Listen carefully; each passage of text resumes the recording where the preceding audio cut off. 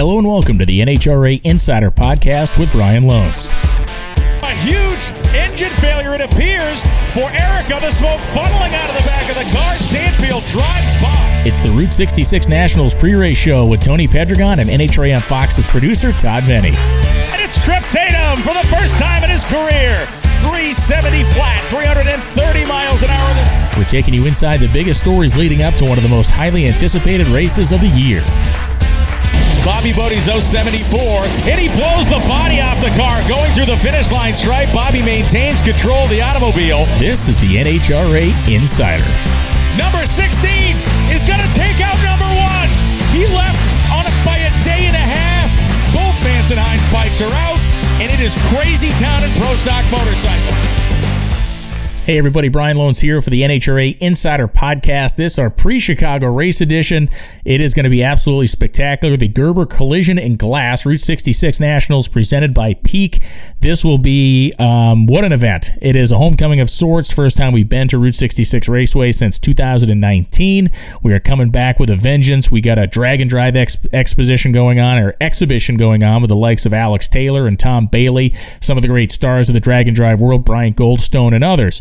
We have our All-Star Pro Stock call-out, $45,000 on the line, the vast majority going to the winner of that 8-car contest. We have Too Fast, Too Tasty happening for Pro Stock Motorcycle, Pro Stock Motorcycle, Funny Car, and Top Fuel, bumper crop of pro racers, 21 Top Fuel dragsters. I believe we have 18 or 19 funny cars, 20 pro stock cars. The bikes are overflowing. The pro mod category has like 20-something entries. And then all the sportsman categories are banging as well. I think we got almost 30 comp cars here, which is a great count for Comp Eliminator, including our own Bruno Massel, who's finally going to be able to race again at his home racetrack. So of all the stuff that is going on in and around this event, if you're not planning on being there, you can watch us, of course, all weekend long on FS1. Starting at 7 p.m. Eastern on Friday evening, we will be live for qualifying. Yes, Friday night live qualifying. First time in a long time for us on that front.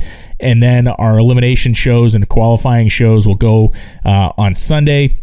We have our Pro Stock All-Star Call-Out. That's a standalone show you'll be able to watch Sunday. Final qualifying in all the categories you can watch Sunday. And then Sunday night is when our race broadcast is. It's 10 p.m. Eastern on FS1.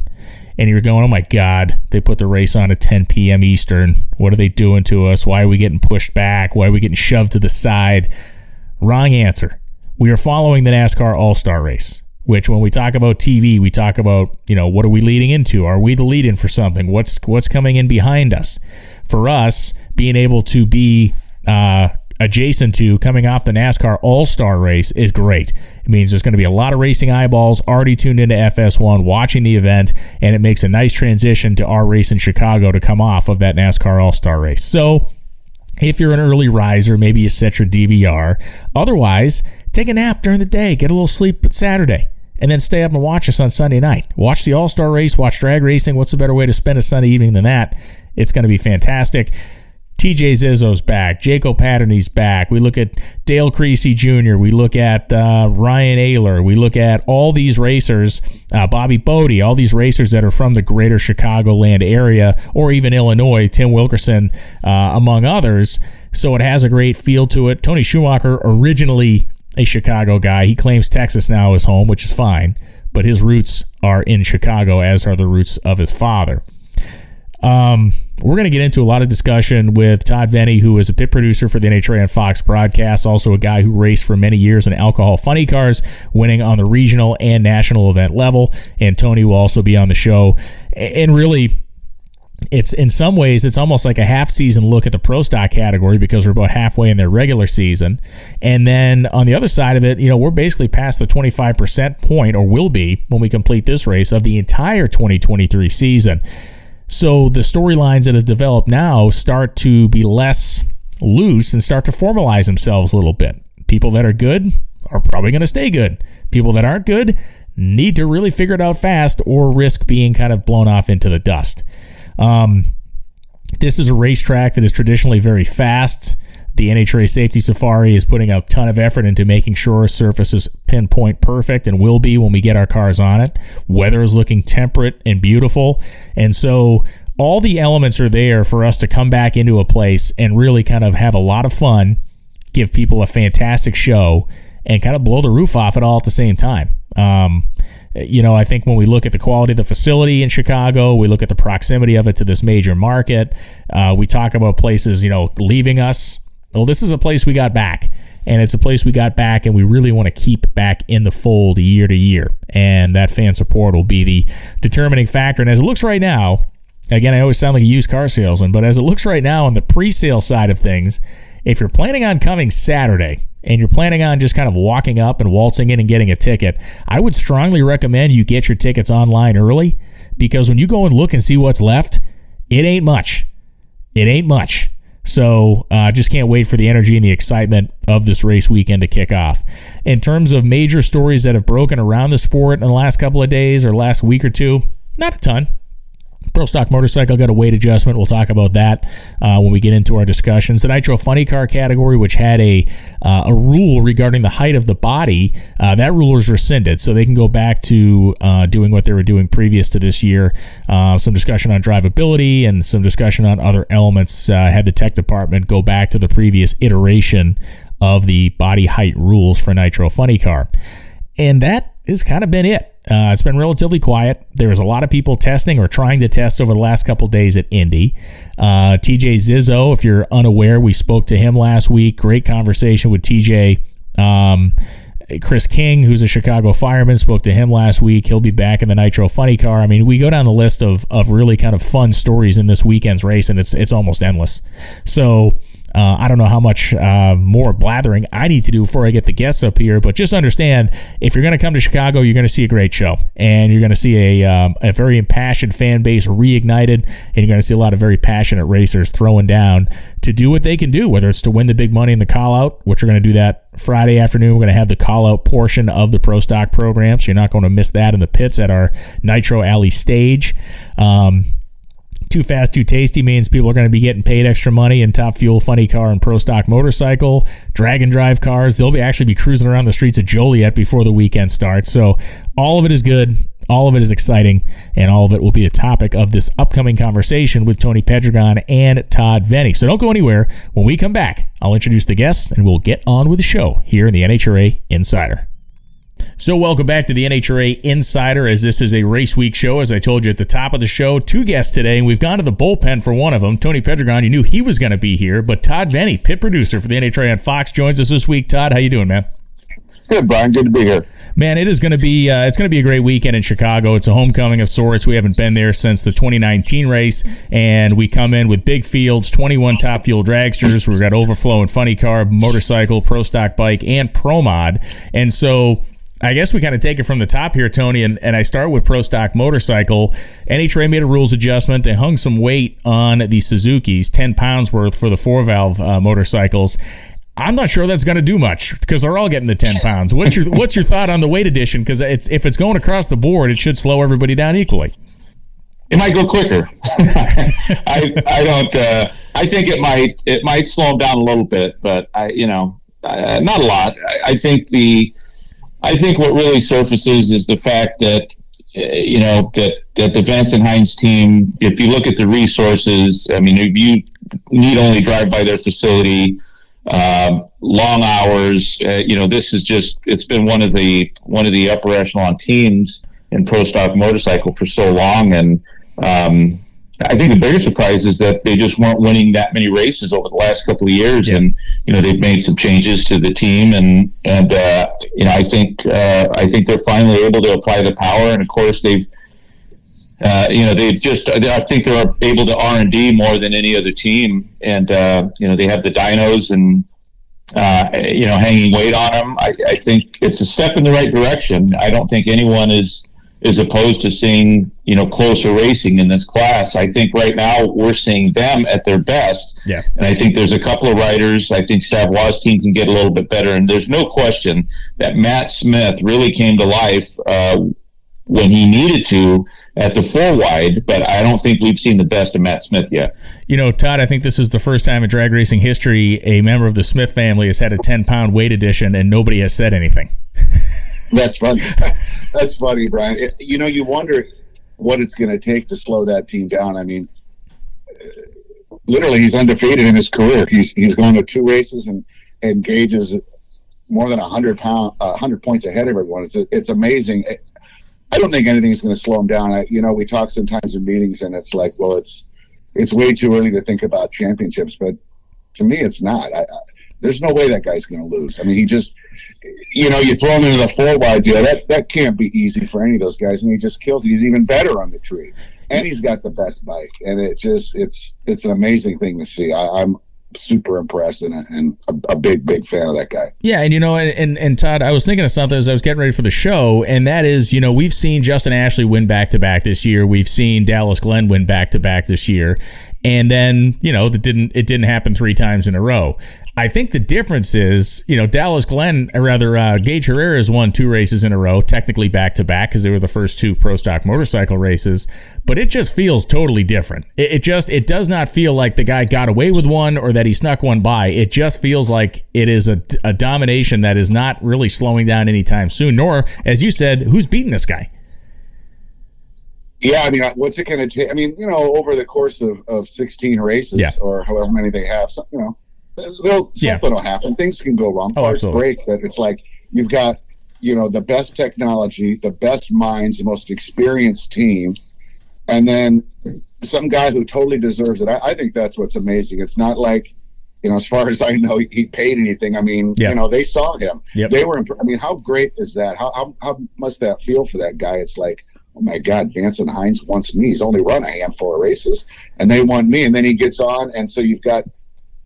Think of the pressure for this guy, right? I mean, it's like, well, we're handing you the best bike out there. A lot of people thought this thing should have won the championship last year. What are you going to do? And what more could the man have done? Hey, Tony, you've been on multiple race win streaks over the course of your career. You've seen it happen. You've kind of lived it. Is this on the level of those back-to-back wins we saw from the other guys, or is this a different level entirely? No, I think there's a different level. I don't think we've seen this kind of dominance and performance, but something that Todd said, reminded me, and Todd can relate to this. I mean, how many drivers or riders have we seen get on good equipment and not pull through? So what Gage has been able to deal with is the mental aspect of it and all the pressure. So, I mean, he has a machine, but, he hasn't made mistakes. Look, and mistakes are going to come, especially when Matt Smith and some of these other riders and teams really start to push. But that's one of the things that's been impressive is that he has held up to the pressure, and that's not an easy thing to do. You can go back in history, and there have been some drivers that have filled in some good cars. I remember when Brandon Bernstein hit the wall, and he he injured his back, and they had a substitute driver, and it was such a good car then, and a guy redlit. And it just goes to show you the pressure that some of these racers feel. But that's one of the things that mentally Gage has been able to, to hold up to all of those pressures, and that in itself is impressive. But I think like they say in football, the best defense is a good offense. That's what I think the teams are going to have to do. The 10-pound change, we may see that in 60 feet, but these bikes are accelerating quicker and harder than they ever. I mean, Brian, you and I look at the numbers, and when we see a 104 60-foot time pop up, it's like, okay, just follow the run, follow the other incrementals, and let's just see what they do. And we're just seeing more and more of that. It used to be a 105, a 106 60-foot time, even a 107. That could turn into a good run, but we see that 104 pop up on the board, and it's like got our attention for those 6 seconds. Yeah, and Todd, the last point, really on this subject to me is like this is one of those weird kind of sports moments where you look at Gage Herrera as almost an underdog because he's like this young kid. He's coming in and doing it. But at the same time, he's like the underdog for Darth Vader on the Death Star. You know what I mean? It's like you have this split between this amazing team. And I'm not, I'm certainly not talking ill about Vance and Hines, but that's what they are, this Colossus. And this young, kind of quiet, respectful guy. And it just is a very interesting thing to watch because if somebody with a lot of experience that was really verbose got on that bike, if Matt Smith got on that bike, God forbid that ever happened, but if Matt Smith ever got on that bike, this story would be a totally different narrative. It wouldn't feel or look at all the same.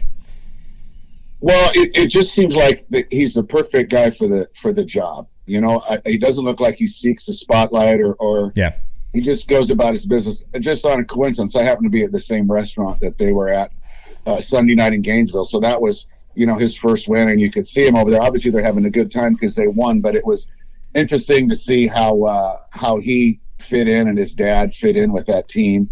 And Eddie definitely seemed glad to have him as his teammate. They seem to be very happy, and you can tell they know that good things are coming. Yeah, and look, Eddie made an inference in Charlotte, Todd, that basically said that Gage was teaching him a couple things, or that a couple of things that were going on. And, he mentioned this thing that they took the cork out of his bike, but he made it seem less a mechanical cork that was in his bike and more maybe an operational cork. And that in and of itself is pretty damn interesting as well.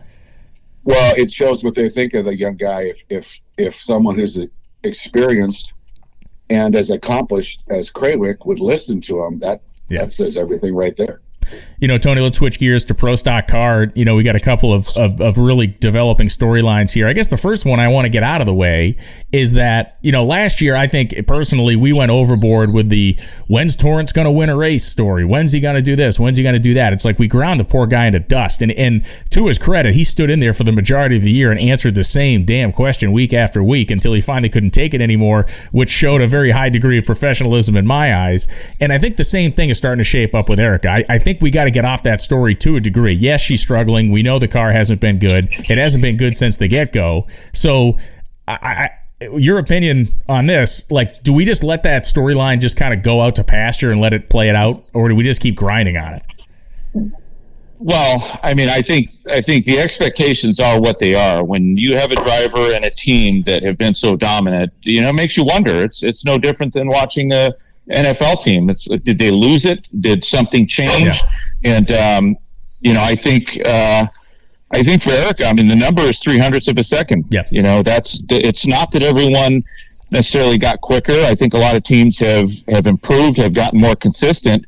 But the fact is they have fallen off race to race, year to year.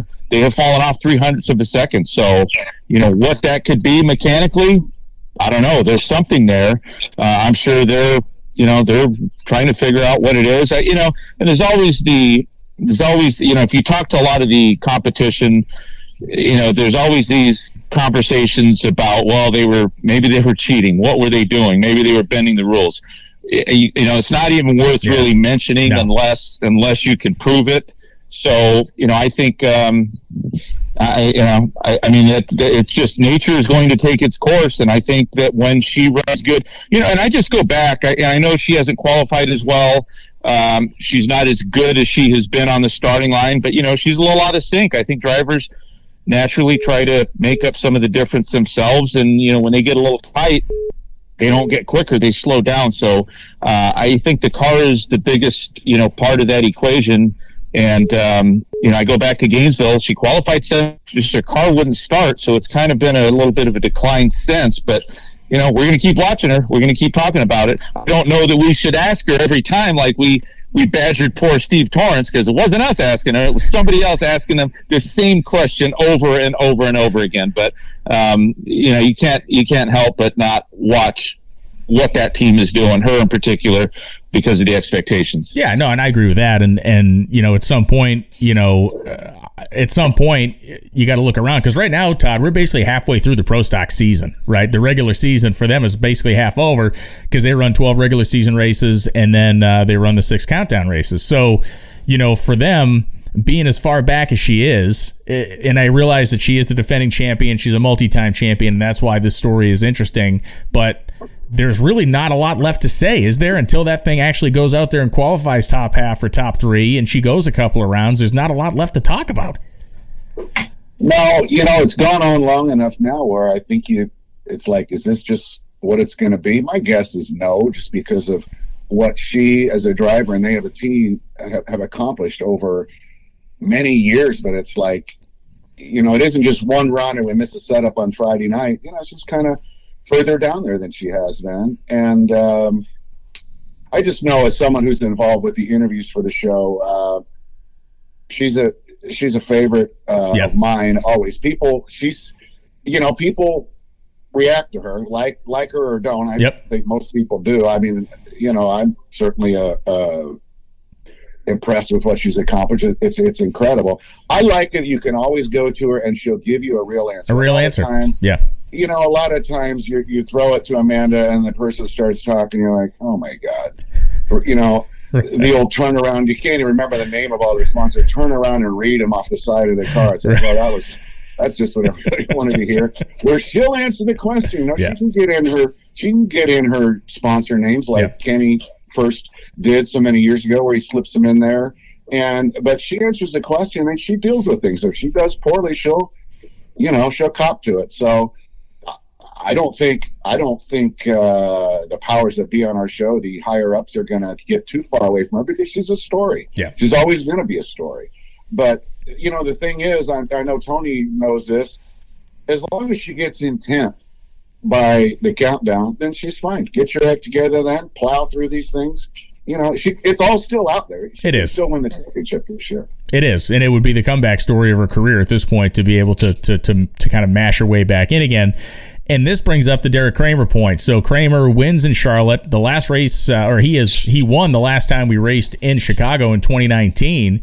And for lack of a better term, the guy kind of disappeared after his last win. He won the 4-wide race the fall race in Charlotte, I guess, in 2019. And then those guys got into a mechanical mess that they just kind of figured their way out of. And Derek Kramer's a guy that, you know, we've kind of lost sight of him because he hasn't necessarily been in the conversation that often over the last couple seasons. But this guy can wheel, and giving him a car again is now another kind of great element to this Pro Stock season, which has showed us, you know, Dallas Glenn really returning to form. Troy Coughlin Jr.'s looked really good. Greg Anderson's kind of down there languishing a little bit in the bottom half of the top 10. But Tony, Derek Kramer, as quiet a guy as he is, can definitely throw down with the likes of Hartford and the rest of these people. And it's a great addition to the kind of rumble we got going on.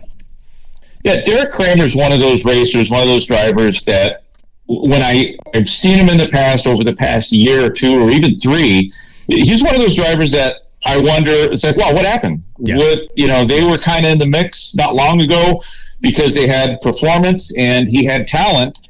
And, you know, he reminds me a lot of Matt Hartford, just maybe the mild, a sneaky version of a Matt Hartford, but just as much talent. And I look at the numbers because occasionally we'll see someone back into a final round. Yep. That, you know, they weren't the quickest, they weren't the best car, they kind of got a couple of breaks along the way. It doesn't often happen in Pro Stock, but it's happened before. But that wasn't the case for Derek Kramer. They ran just as good, if not better, than everyone else, and you know he won the race. So I mean, if that's any indication of what the future holds for that team, you know, if they found the combination, they found the range, and something that is going to work for them, and if they can run, you know, in the top 5, if they can have the performance of a top 5 car, Derek Kramer just one of those drivers that can make a difference between winning and losing because of his talent on the starting line. Yeah, that's a fact. And you brought up Matt Hartford's name, and Todd, you know, Matt is having inarguably the best start of a season he's ever had. He's had a couple of number 1 qualifiers, which he had never done before coming into this year. Has not translated into a Sunday afternoon Wally hoist yet. It does seem like that's on the kind of on the docket at some point here early in the season. But Matt is doing an interesting job of illustrating the difference between qualifying and race day, right? I mean, we see that manifest itself in a couple different ways, but 2 number 1 qualifiers, he's not able to finish on Sundays, but man, it does illustrate that there is a marked difference in how you approach a Saturday to a Sunday. Yeah, I agree with you there. It was amazing to me that he had never qualified number 1 before, and now he does, but you know, he'll probably get his 1 win. That's one of the most insane streaks that I think you were the first person I ever heard say it. I remember Kurt Johnson did that like 20 years ago, and he did it in the most awesome way possible because he basically went 2 years without winning a single race, but he still kept his streak alive. Like he won the Winter Nationals 1 year, and then he didn't win to the World Final, but it was in the same year. It's amazing how Hartford, and the way his car's running, it's like, do we really think he's going to go to a dozen more races this year and not win one? He'll win one. He's good enough on the tree. Sometimes I wonder when he kind of gets into gamesmanship up there, if it does him any good or if it actually hurts him a little bit, like with Ricky Smith. But what it for sure is entertaining. That's why I always like to see him do well. Yeah, I mean, he's going to do something there, whether it's what you expect or not. I agree. That's one of the reasons I think he's one of the most fun guys in the class to watch. And, we got the call-out race this weekend, Tony, and it was funny because he had told me in private on Sunday night when I was talking to him in Charlotte. I said, who you going for? I said, you got to go to Christian Quadra, man. You got to slay the beast. This guy owns you every time he sees you. And he looked at me straight in the face and said, I will never pick that guy. He said, I'm not picking that guy, not in a million frickin' years. And so we had a virtual press conference last week with the Pro Stock drivers, and I didn't out him. He outed himself. I said to the media, one of the drivers on this panel has already explicitly told me who they will not be calling out in the first round. And he raised his hand. He said, it's me. He said, I'm not picking Christian in a million years for $1 million. I'm not taking him. So how do you like Matt's chances in this all-star call-out? It seems to fit his personality type better than maybe even a formal Sunday race. See, and we've always said this. Matt is actually a smart guy. Yeah. And he doesn't pull any punches. That is a wise decision. If you go back to the 4-wide, and I think a lot of racers are glad that, they're moving on, going back to the standard racing, especially the ones that had some issues, some difficulties on the starting line and got waxed on the starting line. They're going to be real happy. But, Matt Hartford, he had an 014. Derek had the quickest car. Yeah. But Matt, his car instantly went to the right. I'm sure they'd like to have a do-over there, but, he really picked up the pace. Things didn't go his way on the starting line when it really counted in Vegas, but he sure recovered well. But, I don't know who he's going to pick, but I'm pretty sure that we're all going to be thinking right now, Erica is probably the one that you want to pick. So I think he may consider that for the sheer reaction that it could have on the call out. I think Matt Hartford's an entertainer. I think he's got talent. He's got a good car. He's got good chemistry with Eddie as tuner, and that's a very close knit team. But there's a side of Matt that's just, it's good for the pro stock class where the class has issues. There's a lot of Chevys. It's just, the competition's so close, but Matt just stands out, and that's a good thing. So, I think we're all going to be watching to see who he picks, but I wouldn't be surprised if he does, if he picks, Erica, because, she's really not the best. Anything can happen, but when you look at the selection that he has, there are no bad ones, but you're going to go with the best, the one that you're going to have the best chance against. And I think because the guy's got that little glimmer of flashiness in him, I think we know who he's going to pick. And I think what's interesting, Todd, is in talking to those drivers, especially the KB drivers, and I'm sure it's the same for the elite crew, but they basically, Dallas said that, Rob over there, the lead crew, the lead brain of the operation, is going to kind of lay out who's picking who.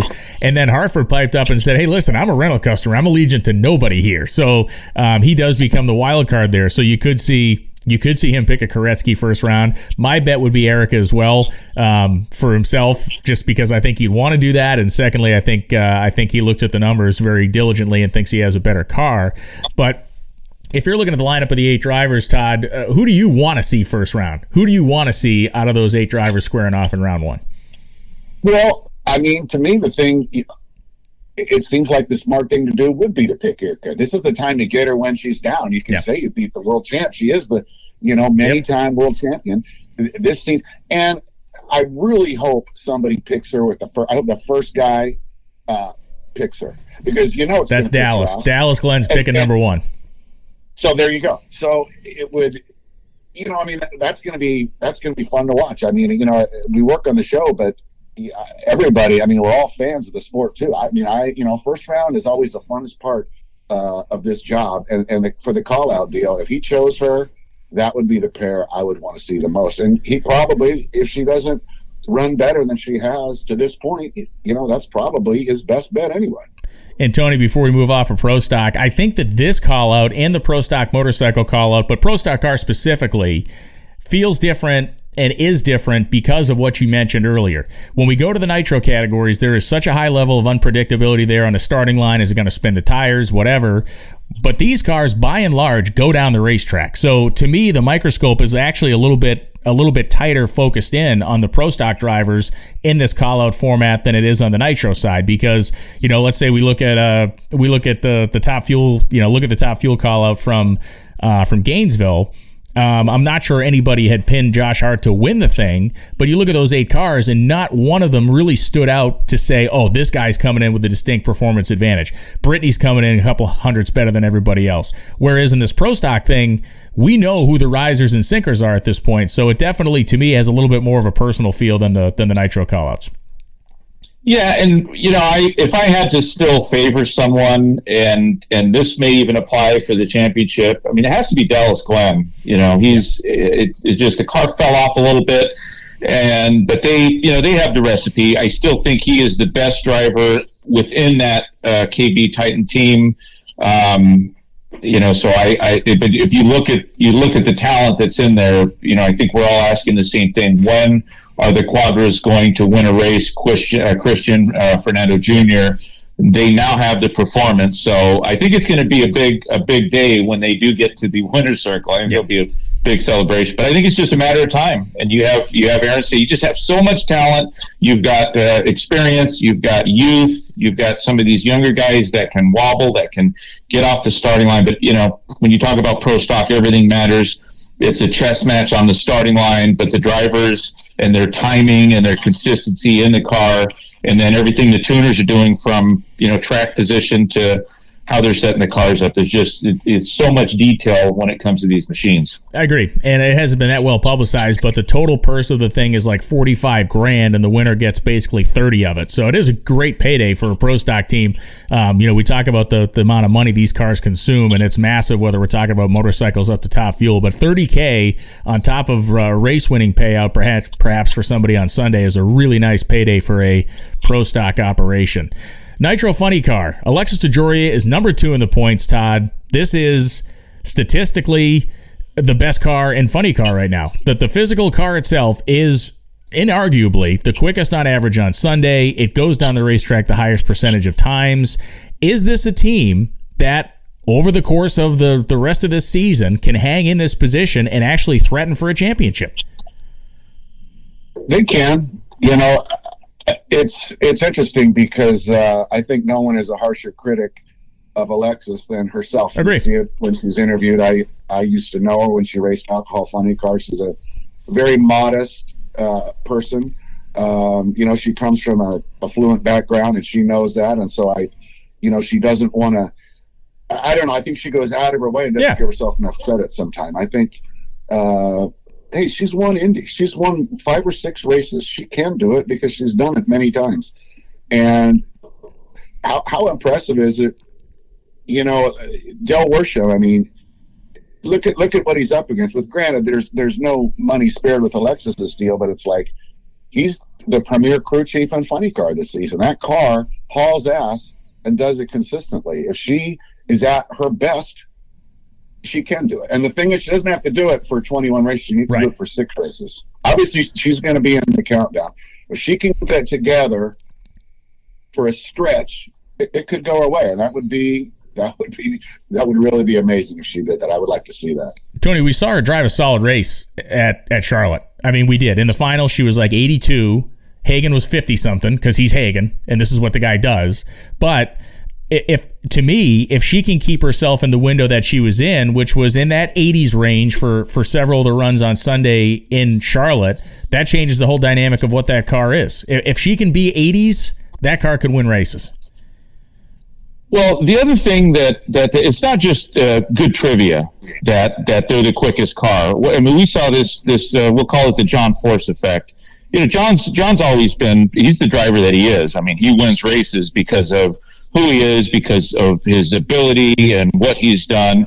But, there was a lot of years that when Austin Coyle, when they were just dominating, because they had such a performance advantage. Now everybody, there was some cars that could get close to John's performance, but we saw a lot of times that other teams would beat themselves. When you have the quickest car, the most consistent car, now you're forcing teams to put themselves in a position where they're going to have to push. And we know when you push these cars a little too hard, they go over the edge. So, if you ask me the same question you asked Todd, yes, they can compete because while Alexis may have her issues, she is vocal about that. She knows that she needs to pick the pace up on the starting line, especially when you're racing Hagen and Capps and J.R. Todd and Robert, some of these drivers that have pretty close to the same car, the car's performance. So a lot of races are going to get won and lost on the starting line, but she knows what those challenges are. But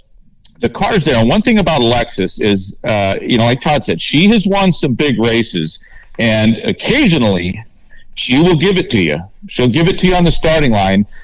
She may not be the most consistent, but if she can make some improvements in that area, this is a place that this team has not been in, where they have the quickest car, they have the most consistent car, and a little more pressure falls on the driver. But if they can start winning races, I don't think you can stay out of the winner's circle and expect to go into the countdown and work your magic. I think she has to do the work now. If they can win a race or two or even three would be better, then yes, they'll be able to contend in the stretch. Some of the other teams are going to get better.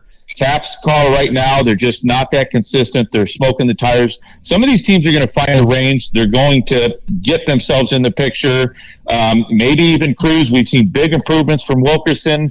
Tasca hasn't been in the winner's circle, so she's going to have some tough competition. But with the car that they have right now, it's not a fluke. It's not a flash in the pan. And of course, I meant to say Robert Hight had that 53 or whatever reaction time. Very solid reaction time in the final round as he goes on to win in Charlotte. And Todd, is this the return of Robert Hight win? Is the two first round losses over the first four races after he had none last year? Is that all behind him now? Does one win really change it that fast? Well, it's not that he won this one time. I mean, to me, he was never gone. That's two races. I mean, who's the best fuel crew chief over the last many years? If you had one, James J. Prock.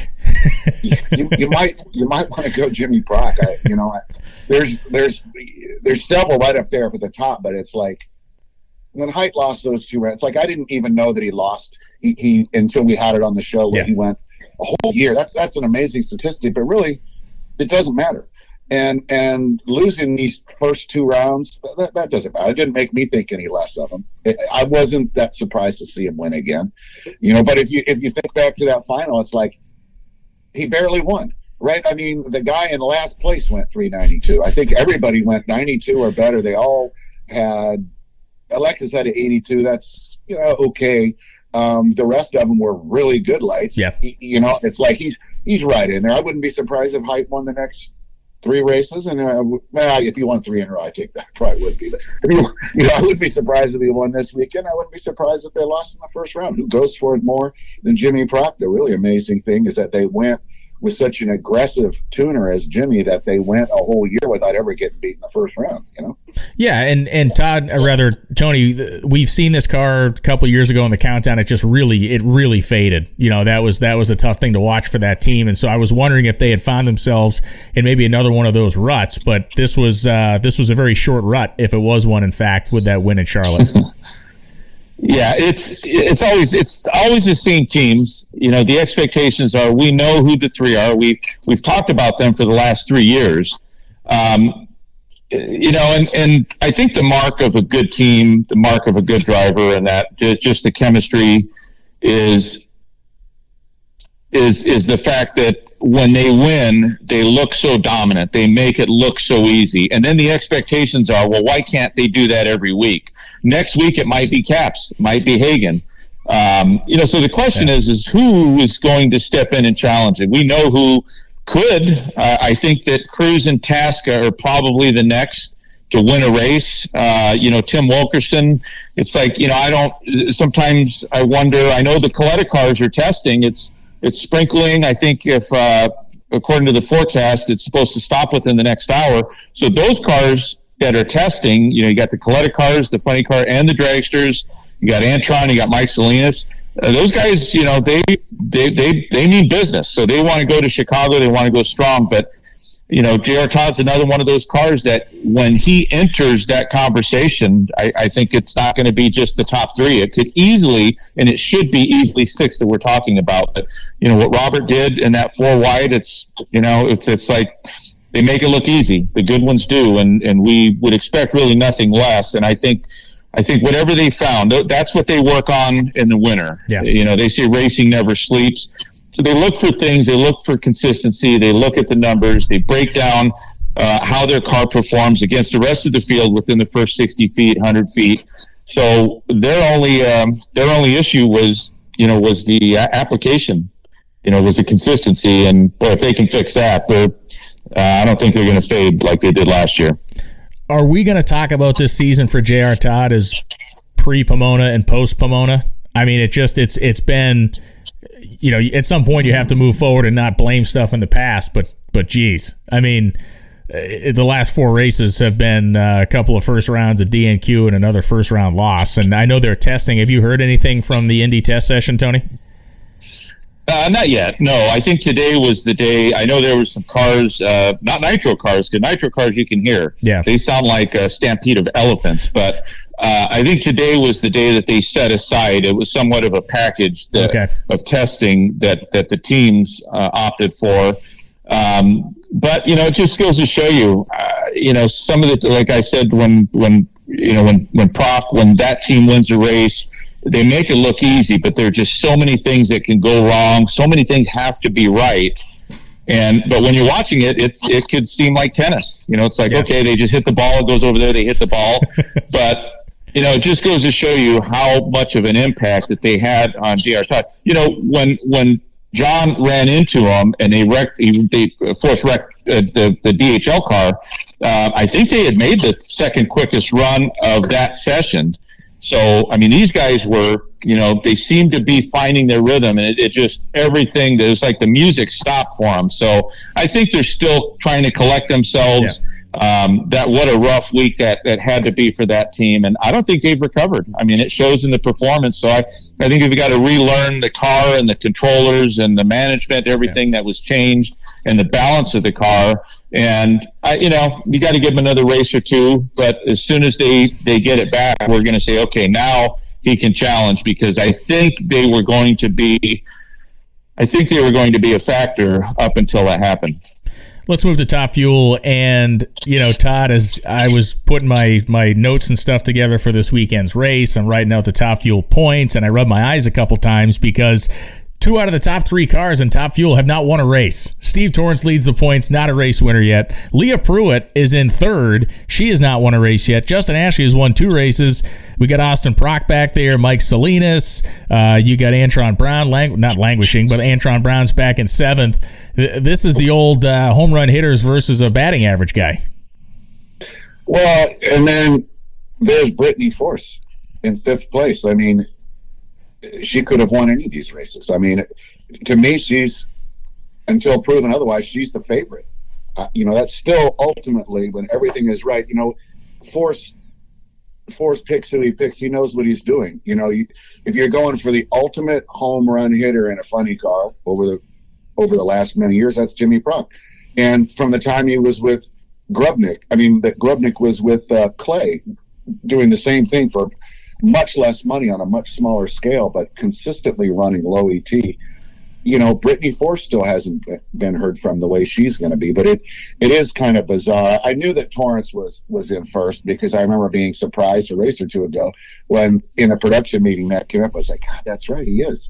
But what's more amazing is Leah. I mean, she's totally flown under the radar, and you look, it's like, wow, she's in 3rd. Matt Hartford's in 2nd place. Alexis is in 2nd place. The hell is going on here? I've been watching all these races. It just kind of slips between the cracks, But I do think Brittany will be heard from real soon. Tony, Lee has qualified top half every single race so far this season. Averages a 3.8, so averages about a 4th place qualifying position. And I have to go back to that number as probably the biggest reason she is where she is right now, because obviously those early favorable matchups have allowed her to advance to a couple of semifinals or runner-up. She was, 2nd car across the finish line in Charlotte in her quad. It all starts there, to me. She's not being put in a position where she needs to try to go up there and be whatever, 30 or 40 on the tree against a number 9 qualifier if she's 8. She's in a position where the car should carry her through the first round with her doing a serviceable job.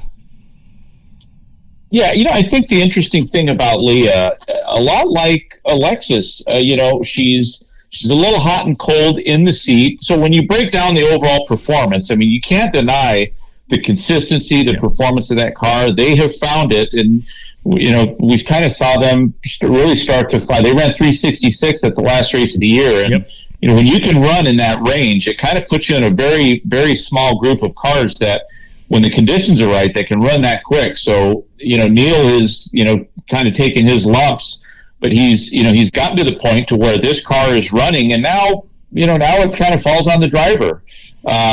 Because if you're going to compete, you look at the top 10 right now, there's Tony Schumacher and Clay Millican. Those are two pretty good cars. They lack some serious consistency, but down there lingering in seventh, you got Salinas. Salinas was knocking down wins last year, right? Winning multiple races, and we saw a little flash from Langdon, Josh Hart, Doug Glenn. Those are good, high caliber teams, good drivers without performance right now. So Leah's going to have to contend with that. She seems to be good for one or two rounds, and then she falls off. So I think that's something that's very fixable, because a driver that is consistently slow, that's hard to fix. Yeah. So I think it kind of falls into the mental discipline or the mental preparation that driver goes through, and to block things out. And I think that's all that Leah lacks. And I think the best news for her is she's done it before. I mean, we've seen her in the winner's circle, and she's won some tough races on hole shots. So I think for her, now that she has a car, maybe it's going to help the driver get in tune and sync with the machine a little bit better. But I think that Leah does have the potential to compete in the top 5. And if you can compete in the top 5 and top fuel, you're going to be there at the end.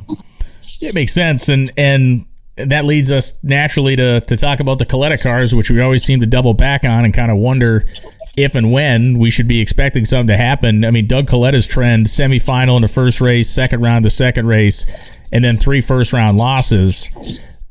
Todd, he's averaging a 59 light. So, I mean, as we've, I guess, long always known, the issue is not between the frame rails, at least sitting ahead of the engine. No, it's just the consistency hasn't been there, which it hasn't been there for a few years. They've had a few people calling the shots over there. You'd think with Alan Johnson, I mean, the most prolific top fuel crew chief ever, you'd figure it's not going to last forever, right? I mean, Coletta as a driver, he's always going to be, for car control, maybe number 1, certainly top 2 or 3. Yeah. I'd probably put him number 1. That thing he did in the final at Topeka about 5 years ago was incredible. That was awesome. What the hell he was doing. That was so amazing.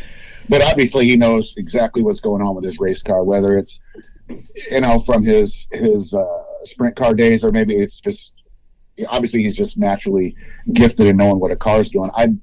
It'd be nice to see him run a little more consistent. He certainly can get it together at any time. I just remember a couple of years ago, Pete Richards came up from our show, came up with this amazing graphic where it was like, has not advanced past second round in a year and a half. Yeah, that was astonishing. That was like the best font of the decade. Whenever it really surprises you, someone who follows the sport closely, you see something like, holy crap, God, that's really been a blank show over there for a while, so I'd like to see him get it together, and odds are that they probably will sooner or later. Yeah, I don't, and I guess, Tony, the one thing we've always kind of looked at each other and said is it's just like, at some point, it has to change. Like, you think about it, but maybe it doesn't. And I'm not saying that to be totally negative or a jerk, but like, we keep looking at it saying, well, they got this, they got that, they got the other thing. They're testing, they're doing this. They ran 64 down in Gainesville. Okay, things are starting to change. And then it's like, damn, like it's like there's something fundamentally wrong happening, and I certainly can't figure it out. And apparently they're still trying to find it out too. It wouldn't be hard for us to grab a few hundred people and protest and picket out in front of the track with signs that say, "Give Doug a race car." Because this guy gives me as much as I can forecast who I think is going to win the race or be strong. Yeah. I keep going with Doug. I keep going to the well. Me too. And then he flashes. Then they'll throw a 364 out there, which, that's pretty spectacular. But I got to tell you, this falls on the tuner. It's that simple. Not the team, not the parts, not the driver.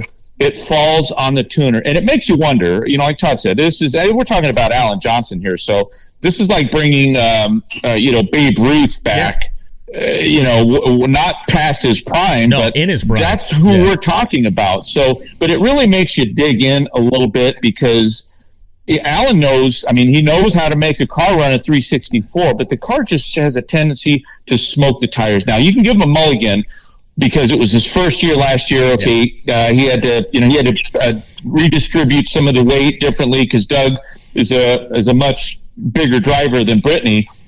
But we're talking over a year, guys, and it really makes you wonder. I always think of the mental aspect.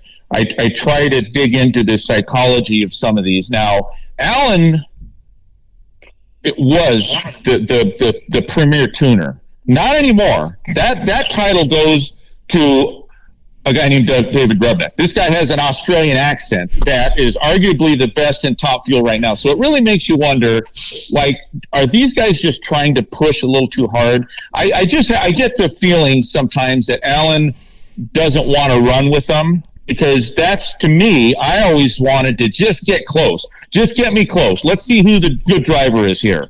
I don't know if Alan has that kind of state of mind. I wonder sometimes if he just wants to bury these cockroaches and tries to run too hard, because when you press, these cars break traction, and that just seems to be the pattern with that car. Makes you wonder. I know there's a lot of moving parts to how these cars perform, but I wonder, and I just keep waiting for that car to rear its head, because you have a talented driver that can win a championship, but right now he just doesn't have the car to do it.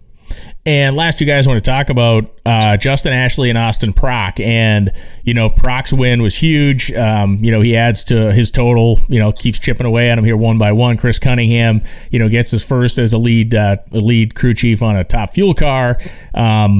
To me, it's kind of two interesting stories, because Justin Ashley's car, on the weekends it is good, it is spectacular. On the weekends that it isn't, he tends to blow the tires off early. For Austin Prock, it may be a bit of a different storyline, in that this was a team that was finally kind of fully coming together, and we saw all those pieces finally mesh for a win in Charlotte. So if we're looking long range down the road here, Todd, if we're gonna reconvene this meeting in October, which one of those guys will be higher up in the point sheet when we get to that late date in the season? Will it be Ashley or Prock in your estimation, or will they be kind of glued together, kind of like they are now? I think they're going to be pretty close. Between it's Prock was kind of established as the best lever, but really Justin Ashley has proven himself to be the best lever in any professional NHRA class. As good as Prock has done, Ashley's like he's never late. It's like a 58 when he's not right on it, which is, lots of people would love to have a 58 light. That's so. And then both cars run. It's surprising that they fell into their problems in the countdown last year, I think, because they had gone so many rounds that they ran out of consistent clutch parts to put in it, and that would totally be a reason for inconsistency. Really, when you think about it, it's like you win or you go out first round. That's not the worst thing that anybody ever did. It's not like you're 50-50. Right. You're winning 80%. If you win every other race and go out in the first round, that's 4 wins out of 5 for round wins, right? You can, that averages out to a semi. Plus, you have a bunch more trophies piled up at the end. I'd probably go Ashley by a hair, just because. Although it's close. Cunningham's barely done this, and he's already got a win. I don't know, if you put a gun to my head, I'd say Ashley by a nose, but it could go either way. What do you say, Tony? Well, we wondered what would have been if Prock would have gotten the start like he has last year. Yes. They didn't really come on till the countdown. That's when they started hitting their licks. We're going to see how good these guys are. Now, if you had to ask me, and the numbers don't lie, but my personal take is there's nobody better and more consistent than Justin on the starting line. He's the quickest. Car control, I'm going to Doug for car control. So, Justin is a very well-rounded driver. He's gotten better. He's made big improvements. But there are certain drivers, when the car leaves the starting line, when you talk about car control, that I want to go to. I'm going to go to Doug. I'm going to go to Antron. I'm going to go to Sean Lang. And there's certain drivers that are just smooth. They know how to feel the car. But leaving the starting line when the car's locked down, there's no one better. And Justin's car, Mike Green, it seems like they've kind of been taking the road less traveled, which is consistency. That's going to win them races. And that's going to put them in a position when they need to uncork. I think they can do it. So I think they're a very well-rounded team. I know Brittany, there's going to be, Steve is really the biggest surprise to me because while I still would argue with anyone that the competition is tougher now. There's no doubt about that. If they want to debate me, they want to debate us, Brian, get them on the podcast. But they don't want no parts of that. So I just think that the competition is very tough, and I think that Steve is just being a little too hard on himself. I think that he's mentally takes himself out of the game. If you go back to the 4 wide, and I know it's 4 wide, but you got beat on a hole shot the first round, you got beat on a hole shot in the second round, and he just got off too early. That's just something going on in his head. He's trying, he's very competitive, but I think when he settles down, if he can settle down, if he can become the Steve Torrence that won those championships. I've seen flashes of Steve that can be good. Maybe not as quick, but he can run with anyone. So, I mean, my expectations are to see Justin there. I think Proc is going to enter that mix. I think it could be Steve Torrence and, hey, whoever else wants to come to the party. But those are my top 3 picks. As good as Brittany's car has been, they're dabbling with a different combination. That car runs big speed. I'm sure that car is going to run quicker. But that car has to run 200 to 300s quicker than everybody else. Even though I'll give Brittany credit for making improvements on the starting line. She's quicker. She's more consistent. She has improved. There's still 4 or 5 drivers, I think, that you have to be able to compete with them on the starting line because their cars are about just as good as anyone's. Yeah, and the math actually bears out exactly what you're saying. Torrence averaging, and we count green lights in this, obviously, but he's averaging 49 over the season. Brittany's averaging 67.